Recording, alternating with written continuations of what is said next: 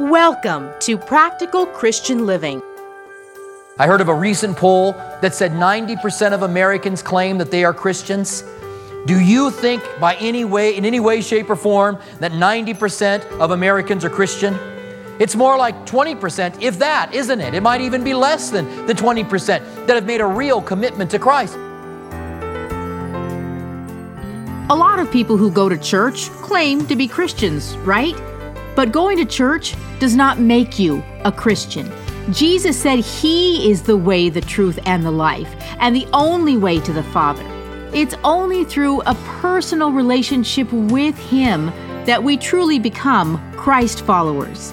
We're going to take a look today at instructions laid out for all leaders in the church in 1 Timothy chapter 3. We hope you stay with us for today's edition of Practical Christian Living. Here's Robert Furrow, pastor of Calvary Tucson. Father, we want to thank you again for your word. We thank you that we have directions from you, that you have preserved it from generation to generation. And we want to know what you are saying here in this chapter. Not what the ideas or philosophies of men are, but what you are saying. And Lord, we thank you for the church. We pray that you would continue to give us a kindred heart. Let us be of one mind and step out and do the work that you have called us to do. We thank you for this. In the name of Jesus, we pray. Amen. The title of our message today is Character Matters, and we're going to be talking about the character of those that are in leadership in church. We're going to be talking about church leadership. This is important because in the first chapter of 1 Timothy, we were told that we have been entrusted with the truth. Timothy was encouraged to stay in Ephesus to make sure that they didn't teach any other doctrine. And Paul eventually spoke of the glorious gospel which had been entrusted to him. We in the church have had the glorious gospel entrusted to us. And we are also to pray for those that are in authority, that we can live a quiet and peaceable life. That's chapter 2 in 1 Timothy. And God desires that all men would be saved and all men would come to the knowledge of the truth. So we need to lift up everyone around us in prayer so that God could be doing a work in their lives. And it should not surprise us that he then goes to the character of those that are in leadership in the church, because the church is the mechanism by which the gospel goes into the world. Maybe a better way to word that would be that the church is the organism by which the gospel goes into the world, because the church is alive. The church is not this building. The church is not the chairs. The church is not the stained carpet that needs to be replaced. The church is you and I. We are the church, and we have been entrusted with the gospel. And so the church was, first of all, established by Jesus. Jesus told Peter, "You are Peter, and upon this Petra I will build my church." Now, Peter's name was changed from Simon, and the name Peter means rock. Did you know that? So that literally Peter's name was Rocky. I think he even talked like Rocky. "Yo, Adrian, come on up, bro." Bad Rocky, I know, but nevertheless, you get the point. His name was literally the little rock, or the pebble, or the boulder. It wasn't Petra, which is a big rock. Jesus said, "You are Peter," which is a pebble or a boulder, and he said, "On this Petra, I will build my church." He didn't say, "On this Peter, I will build my church." He said, "On this Petra."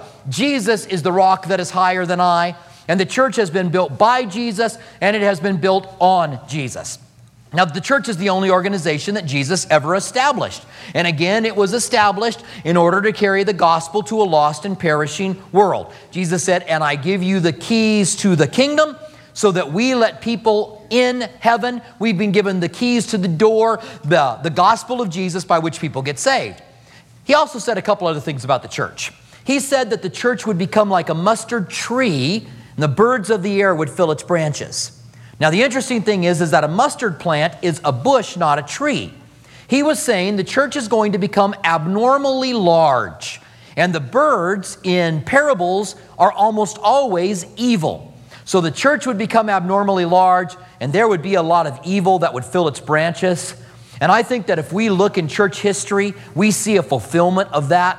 The church certainly has become abnormally large. We just think of the church in the United States. I heard of a recent poll that said 90% of Americans claim that they are Christians. Do you think by in any way, shape, or form, that 90% of Americans are Christian? It's more like 20%, if that, isn't it? It might even be less than the 20% that have made a real commitment to Christ. And so the church has become abnormally large.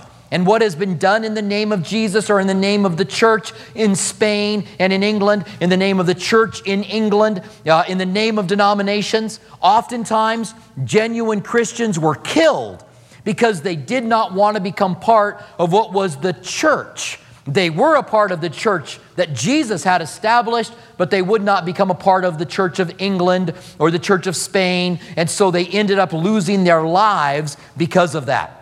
So the church has become abnormally large. There's going to be a lot of things that we look at and go, I don't agree with that. I don't think it's right. There was the Inquisition. There were Jews that were tortured and killed, called Christ killers by those who considered Christians. There were men that marched into war against Muslims in order to gain Holy Land with a cross in front of them, claiming that they were killing in the name of Jesus. None of these are found as the church being involved in. Never are we told to do those things. We are involved on a spiritual level, and there is a church that's become abnormally large. Also, Jesus said that the enemy was going to come and sow tares among the wheat. So here we have a portion of the church gathered together today. Not only a portion of the church in Calvary Chapel, but Calvary Chapel is a portion of the church in Tucson. There are a lot of other churches that are genuine, serving God and gathering together. But the enemy has come into our midst and he's sown tares. Now I have a special spiritual gift given by God that I can tell who's really genuinely a Christian and who's tares. And this morning I'm going to have the tares stand up. So I'm just going to point to a person. What? All right, so I have no gift, and there is no gift to be able to tell who the tares are, right? Because Jesus said, don't go around trying to separate the tares from the wheat, but let it happen at harvest time. It's God's business. God can take care of it. But we realize that not everyone in the church is genuine. That means that there can be activity by someone in the church that isn't really a Christian, because the tares have been sown there in order to cause discord, in order to cause problems, in order to cause difficulty. That means if anybody ever causes difficulty in the church, you're a tare. Just kidding, okay? It's not what that means. It is a work of the enemy, though, to try to make us ineffective, to turn us away from that which is our real call. Now, let me cover church government quickly, and then we're going to get into the characteristics of those involved in church government. There are a lot of different kinds of church government. There are congregational run churches. We are not a congregationally run church. A congregational run church will have, first of all, a formal membership. If you become part of that formal membership, then you have a vote. There are several things that take place that will be voted on every year. You could also pass a petition, get a number of people that want what is called a vote of confidence on the pastor, and then the members will gather together, which may or may not be those who attend on a regular basis. The members would gather together, and the members would vote on whether or not they want their pastor there. Now, I have heard of pastors that have passed a vote of confidence by 51%. Which means 49% of the people didn't want him there. I'd hate to get up and preach to a group of people that 49% didn't want me there. Wouldn't that be awful? I would need a vote of confidence. Do you guys really want me here? I'm just going to go. 49% of you don't want me here, then I'm going to go. I'll go ahead and leave. The problem with congregationally run churches is that oftentimes the pastor becomes a hireling. If he doesn't do what the body wants him to do, if he doesn't preach what they want him to preach, then he ends up getting fired. Now that could be said in general. If the pastor's not doing, or if he's not fulfilling his job, if people aren't being fed and growing spiritually, then people can vote with their legs, right? You just stick your leg up in the air to vote. No, you leave, right? And if you leave, then that's kind of like, the pastor's not really doing what he's supposed to do. However, you don't want to be a hireling. You don't want to be afraid of the people. You don't want to turn into a politician where I just try to get as many people behind me as I can. You want to be able to answer to God and do what God calls you to do. Now, there are also board-run churches. That is, that there's a group of people in the church, 20, 30, sometimes 12, a group of guys generally that are on the board of the church. They're the ones that hire the pastor. They're the ones who can fire the pastor. They're the ones that make the decisions. Usually in a board-run church, there's a board that's made it for everything. There's a board of men to choose the color of carpet. There's a board of people to do this and to do that. Again, the problem can be that the pastor can become a hireling to that board, doing what the board wants to do in order to keep his job. There is then a type of government by which you have a pastor who is given vision and direction for the church. He surrounds himself with a group of men that are called a board of directors or a board of elders, and these guys help to keep him in check. There is another form of government that some have called the Moses model, where the pastor's kind of on his own. The pastor runs everything. It's his church. He makes decisions for what happens and where it goes, and if people don't like it, then they can leave. And Calvary chapels have been accused of having the Moses model. And even though that term may have been used by some in Calvary Chapel, I don't believe it is the Moses model. Because I think, first of all, I think the Moses model is dangerous. Anybody that doesn't have to answer to anyone is going to find themselves struggling. Absolute power corrupts absolutely. And there always needs to be checks and balances. And by law, for a 501c3 corporation, for some of you guys, that's like algebra. You start throwing letters out there and you're like, what? 501c3 corporation is a corporation that can receive donations. And when you give the donations to us as a 503c corporation, then you don't have to pay taxes on the money that you give. So whatever you give, you don't have to pay taxes. And then we as a church don't have to pay taxes on that money that we receive. So we as a church don't pay taxes. Because of that, there are a lot of people that misuse the 501c3 corporation. A lot of people that claim that they're churches when they're not really churches. There's some other kind of organization. We are a non-profit corporation. So by law, when there is a non-profit corporation, you've got to have a board of directors that runs things. They oversee financial insight into the church, and they make those kinds of decisions. And so churches, including Calvary chapels, will have a pastor given direction and vision. Then they have a group of men that they are surrounded with who are supposed to provide direction for them. Now in our church, let's talk about our church. Because church governments are good and bad, or better and worse. I don't know if it's so much so that one is awful and one is really good. I think that if you have a congregational run church and the people of the church are spiritually minded, it's going to work. I think if you have a board-driven church, if the board is spiritually minded, it's going to work.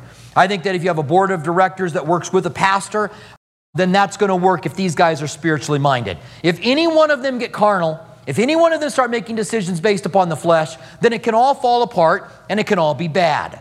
So for our church government, we have elders that minister to the body. These are men that are spiritual, that have proven themselves in ministry, and they oversee the spiritual needs of the body. They pray for the fellowship, they visit those who are sick, they anoint with oil those who need healing. They spend time talking with the body. If there's a church discipline problem that rises in the church, we ask 2 or 3 of these elders to get together and go and handle this church discipline problem, to investigate it, to see if there's really a problem, to see if their restoration is possible, to see if a person needs to be removed, to see if a pastor's having a conflict with somebody that's in the body, to see if that pastor really is doing what's right with that conflict that takes place. These are elders. They oversee the spiritual aspect. Then you have the pastors. And pastors are elders as well, even though some of our pastors are young. We have several pastors in their 20s, but they're elders when it comes to spiritual things. These guys are not brand new Christians by any means. They've walked with the Lord for a lot of years, and they know what they're doing when it comes to these things. But a pastor is to be an elder as well. Then we have our board of directors. For us, we have 6 guys that are on the board of directors. Some of the mistakes people make when they're choosing board of directors. Sometimes they put their family on the board. So the board is, this is not us, by the way. The board is their wife, their mother-in-law. Anybody see problems with the mother-in-law being on? Sorry, Sally, I love you. That's my mother-in-law. Their children on the board. And it's obvious, becomes a conflict of interest, doesn't it?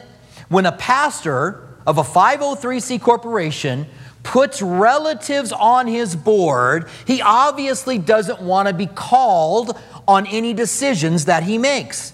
And it is an obvious conflict of interest. And if by chance you're listening to this or you're here and you have a 503c corporation that has family members on it, get them off of there. Find men you can trust, women you can trust to put on the board so that you can have someone that you answer to. I also believe that it's important for the board of directors to be able to fire the pastor. And there's a point of trust that has to be there. But you need to be able to have that ability to say, listen, you're going whack, you're out of here, and be able to handle that. Otherwise, a pastor could get involved and do whatever he ends up wanting to do. Now, our board of directors, we have a couple guys that are here from our fellowship. We have Pat Lazovich from Calvary Chapel in Sierra Vista, been a good friend of mine for many years, Gino Geraci out of Colorado, and a few other guys that are on the board. Let's just say that you began to notice that I had gone haywire. You began to notice that I started wearing $20,000 shoes, just for example. Or that I started teaching something that was obviously wrong. Or I started taking advantage of people within the church. And you came to me and I said, little shuddy, and I wouldn't listen to you. So what do? You say, what's my recourse? Well, you can go to one of our elders, one of our elder board members. You can call up to the secretary and say, I'd like to know who's on the board of directors, and you can call and talk to them. Then they would gather together and talk with me. And hopefully, if I'm doing something that's wrong, it's an oversight committee that will be able to handle any problems that arise within a pastor. And I want to say, from my perspective, I've always wanted to be completely submissive unto that board. We do things generally when there's 100% agreement. If there's not 100% agreement as to directions we should take or something that we should do or buildings that we should buy or move into or redo, then we just put them off. We just say, you know what, let's not do it until we all understand the direction that we need to be going. So that's our church government. Now, aren't you guys glad you guys came? Now you got an idea of how the church is run. Church government is good or bad, not based upon the type of government that it is, but based upon the character of those involved. And so here in 1 Timothy chapter 3, he says in verse 1, this is a faithful saying, if a man desires the position of a bishop, he desires a good work. Now, the term bishop, we don't use it in Calvary Chapel. Bishop, for some churches, is the pastor. So when someone says, I'm bishop so-and-so, in their denomination or in their church, it simply means that they're a pastor. Other churches use it as a hierarchy. You have bishops that are over cities or states. You have archbishops in the Catholic Church, which are over large sections. Calvary Chapel, each church is independent, so we don't have a hierarchy. We don't have bishops or archbishops or things like that are above. Each church has its own board, which makes decisions on its own. The word for bishop here in verse 1 of chapter 3 is the word episcope. Episcope, it's interesting, there's only used 4 times in the New Testament. 2 times to speak of leaders within the church, and 2 times to speak of Jesus.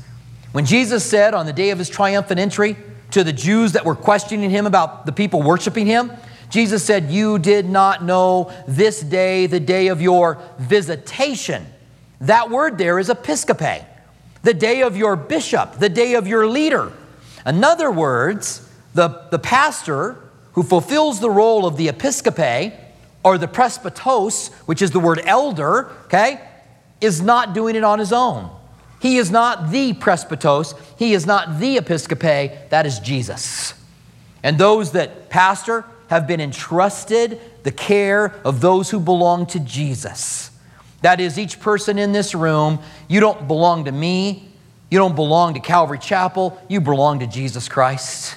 And he has taken certain men and entrusted your spiritual care to those men. Never is it about building disciples or followers for yourself. In the 1970s and 80s, early 80s, there was a group of people called the discipleship movement. Any of you guys remember that? You've been around long enough to remember the discipleship movement? The idea was kind of like Amway. You always got to have somebody above you, and then you always have 5 or 6 people below you. And that person has somebody above them, 5 or 6 people below them, and the church would spread by this discipleship. The problem is that you could end up being the disciple of Robert Furrow. And that's pretty pathetic. Nobody wants to be a disciple of Robert Furrow. When the Bible says make disciples of all men, we want to make disciples of Jesus. And aren't you glad to know that you're a disciple of Jesus? You're not a disciple of Calvary Chapel. You're not a disciple of Chuck Smith. You're not a disciple of Robert Furrow or Greg Laurie or John MacArthur or Charles Swindoll. You're a disciple of Jesus. And we are gifts that have been given to the church to be able to minister and help you in that relationship to the master that you serve, which is Jesus. So we are co-laborers together with the chief shepherd. We are pastors, which means shepherd. He is the chief shepherd. He is the episcope. But if someone desires that role of an episcope, of a bishop, then he desires a good thing. It's not a bad thing, it's a good thing. But there's got to be a certain character that this guy has. Verse 2 begins to give them to us. A bishop or an episcope then must be blameless. That is, above reproach. You should live your life in such a way that people can't point to it and say, there's a problem. I'll give you a few examples. Sometimes people live with a woman. Sometimes they live with a woman whom they have a relationship with. When you challenge them on it, they say, we don't do anything, and you can't tell me I can't live here, and I'm going to be broke anyway if I don't live here. So they got to make excuses for why it's okay to live together. The Bible says avoid even the appearance of evil. So if you have somebody who wants to be a pastor or a leader, and he's living with a woman that he's in a relationship with, I'm not talking about living with his mother or sister, okay? I'm talking about living with the woman that he has a relationship with, then he's not living above reproach. Because when you say, we're not doing anything, the rest of us go, right. When you say, listen, we sleep in the same bed, but we sleep under different sheets. Listen, we all know what it would be like to be living with someone we're attracted to, sleeping in the same bed with them, being under different sheets for protection. All right? We're skeptical. We'll just put it that way, okay? We're skeptical. And we would say to you that you are not living above reproach. To be going into a home, shutting the door, taking a shower, crawling in the same bed, and saying we're not involved sexually is not living above reproach. You're not being blameless. And so a pastor, an elder, an episcope has got to be above reproach. He needs to be above reproach in his finances. He needs to be above reproach in his relationships. He needs to be above reproach in his relationship with the opposite sex. He needs to be above reproach in all aspects so that no one can point and say, there's a problem. And so the bishop must be blameless, a husband of one wife. Now there's controversy on this one. Some believe that this means that he can never have been divorced. The Assembly of God, for example, will not allow anyone who's divorced to be a pastor in the Assembly of God. I disagree with that. What about somebody who was divorced before they came to Christ? What about somebody who they were divorced by their spouse when they didn't have anything to do with it? They didn't want to get divorced, but they themselves were divorced. In their day, even as there is in Utah today, there are polygamists. Certain cities of Utah especially. That was, by the way, kind of a joke. It didn't go over too well today in general. But I'm glad you politely laugh after I tell you that that was a joke. Just as there are sister wives today, how about that one, huh? Just as there are sister wives today, there were sister wives in their day. Not called the same thing, but there was polygamy taking place. And so Paul was simply saying, in the church, if you are a polygamist, then you can't be a leader. You can't be an elder, okay? A husband of one wife. Temperate, which means self-controlled. Sober-minded, which means serious about the things of the gospel. There's a time to have fun. I don't think as a pastor or a leader you should always walk around, I'm serious, I'm sober-minded. Serious all the time. And it's good to have fun. I like to have fun. I like to razz my friends. They razz me for sure. But when it comes to the things of the gospel and people getting saved and committing their lives to Christ in the church, sober-minded. Of good behavior. Certainly don't want somebody misbehaving all the time. Hospitable, meaning that he's open to bringing people in. He's approachable, able to teach. It's always a good thing for a pastor to be able to teach. Thank you for joining us for Practical Christian Living with Robert Furrow. We hope that our verse-by-verse studies truly help you to see that God is real. He wants a personal relationship with you, and His Word is life-changing. If you'd like to hear more of Robert Furrow's teachings, visit calvarytucson.com. For our local listeners, we invite you to join us at one of our two campuses. Our East Campus at Speedway in Camino Seco meets Saturdays at 6 p.m. and Sundays at 9:45 a.m. Our West Campus, south of Palo Verde and I-10, meets Sunday mornings at 8:30 and 11 a.m. Our midweek service times are Wednesday evening at 6 p.m. at our East Campus and 7:15 p.m. at our West Campus. If you prefer, you can watch our service at live.calvarytucson.com and also on our Facebook page and YouTube channel. Our online campus is available during East Campus service times. If Practical Christian Living has blessed you and you'd like to donate, please visit PCLAZ.org. That's PCLAZ.org, where you can make a secure one-time donation or sign on to become a monthly partner on a reoccurring basis. Have you accepted Jesus into your life, or do you have questions about salvation? We'd love to hear from you. Email us at saved@calvarytucson.com. And don't forget to follow us on social media, Instagram at Calvary Tucson or Facebook at Calvary Chapel Tucson. We want to remind our local listeners that you can watch Practical Christian Living TV Sunday mornings at 8:30 a.m. on KGUN 9. Thank you for joining us for Practical Christian Living.